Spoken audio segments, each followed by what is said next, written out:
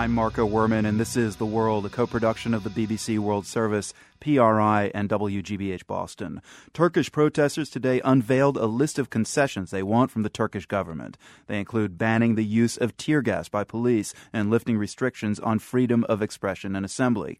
The government of Turkish President Recep Tayyip Erdogan is not likely to oblige. Erdogan has been very critical of the protesters and called their use of social media a scourge on society.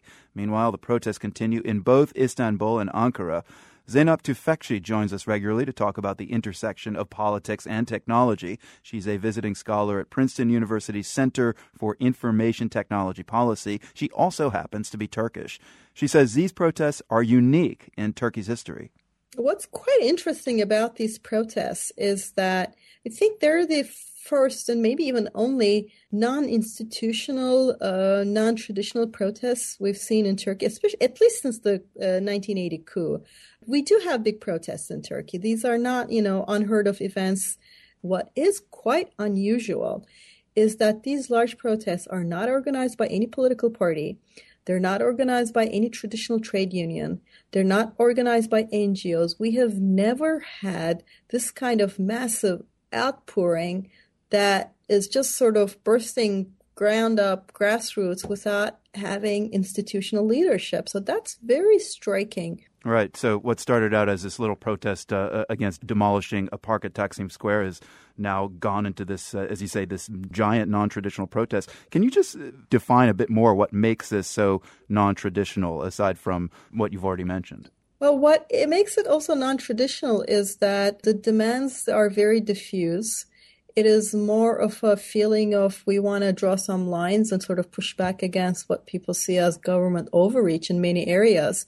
They don't like the way things are going. They don't like the way the government is conducting its business. And crucially, they also don't find opposition parties as a proper, sufficient outlet for what they're feeling. They also are disappointed greatly by Turkish media, which has been doing an awful job. They have been ignoring the protests and, sort of at crucial times. So people have felt like they hit a wall, that they're not being heard. And then this spark came along and people just took to the streets.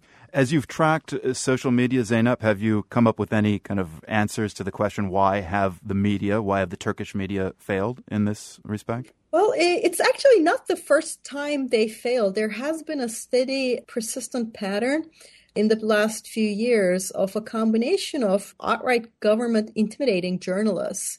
And also media owners in Turkey tend also be owners of businesses. So they are doing business with the government. So there's also been a lot of self-censorship that's coming from these large media corporations.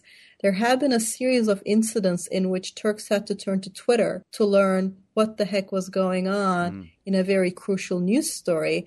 This happened in the last protest. In the middle of the clashes, CNN International was covering the clashes in Istanbul. CNN Turkey was showing a documentary about penguins. It was beyond ludicrous. And then they showed a documentary on dolphin training. And I believe NTV was doing there was a cooking show at some point. I mean, the biggest cities in Istanbul, there's tear gas and hundreds of thousands of people in the street. All international media is covering it. And CNN Turkey has cooking shows on it. Of course, people want the social media. Well, the memes are aviary this week. Penguins today in Turkey and big yellow rubber ducks in China yesterday. Zeynep, what's it like for you? You're Turkish. You're sifting through the fire hose of information that's blasting out of Istanbul and Ankara these past few days. What's that like? It's really interesting because I'm not just Turkish. I'm also a scholar of social movements and social media. So I have studied Occupy. I have studied and written about, Egypt and the protests in Tahrir. I have read a lot of scholarship. And I always knew that social media was important in Turkey. But if you told me that we'd have a leaderless protest in Turkey, if you told me this 2 weeks ago, I would have said, not really. You're kidding. We never have leaderless protests in Turkey. And this has really made my thinking on this clearer because I think there is a new kind of social media field protest.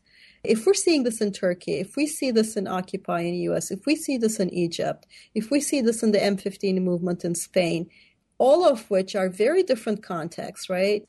For me, this is a confirmation that maybe this is the 21st century style of politics or part of it. Zeynep Tufekci, a visiting scholar at Princeton University Center for Information Technology Policy, breaking down the protests in Turkey for us. Always good to speak with you, Zeynep. Thanks. Thank you.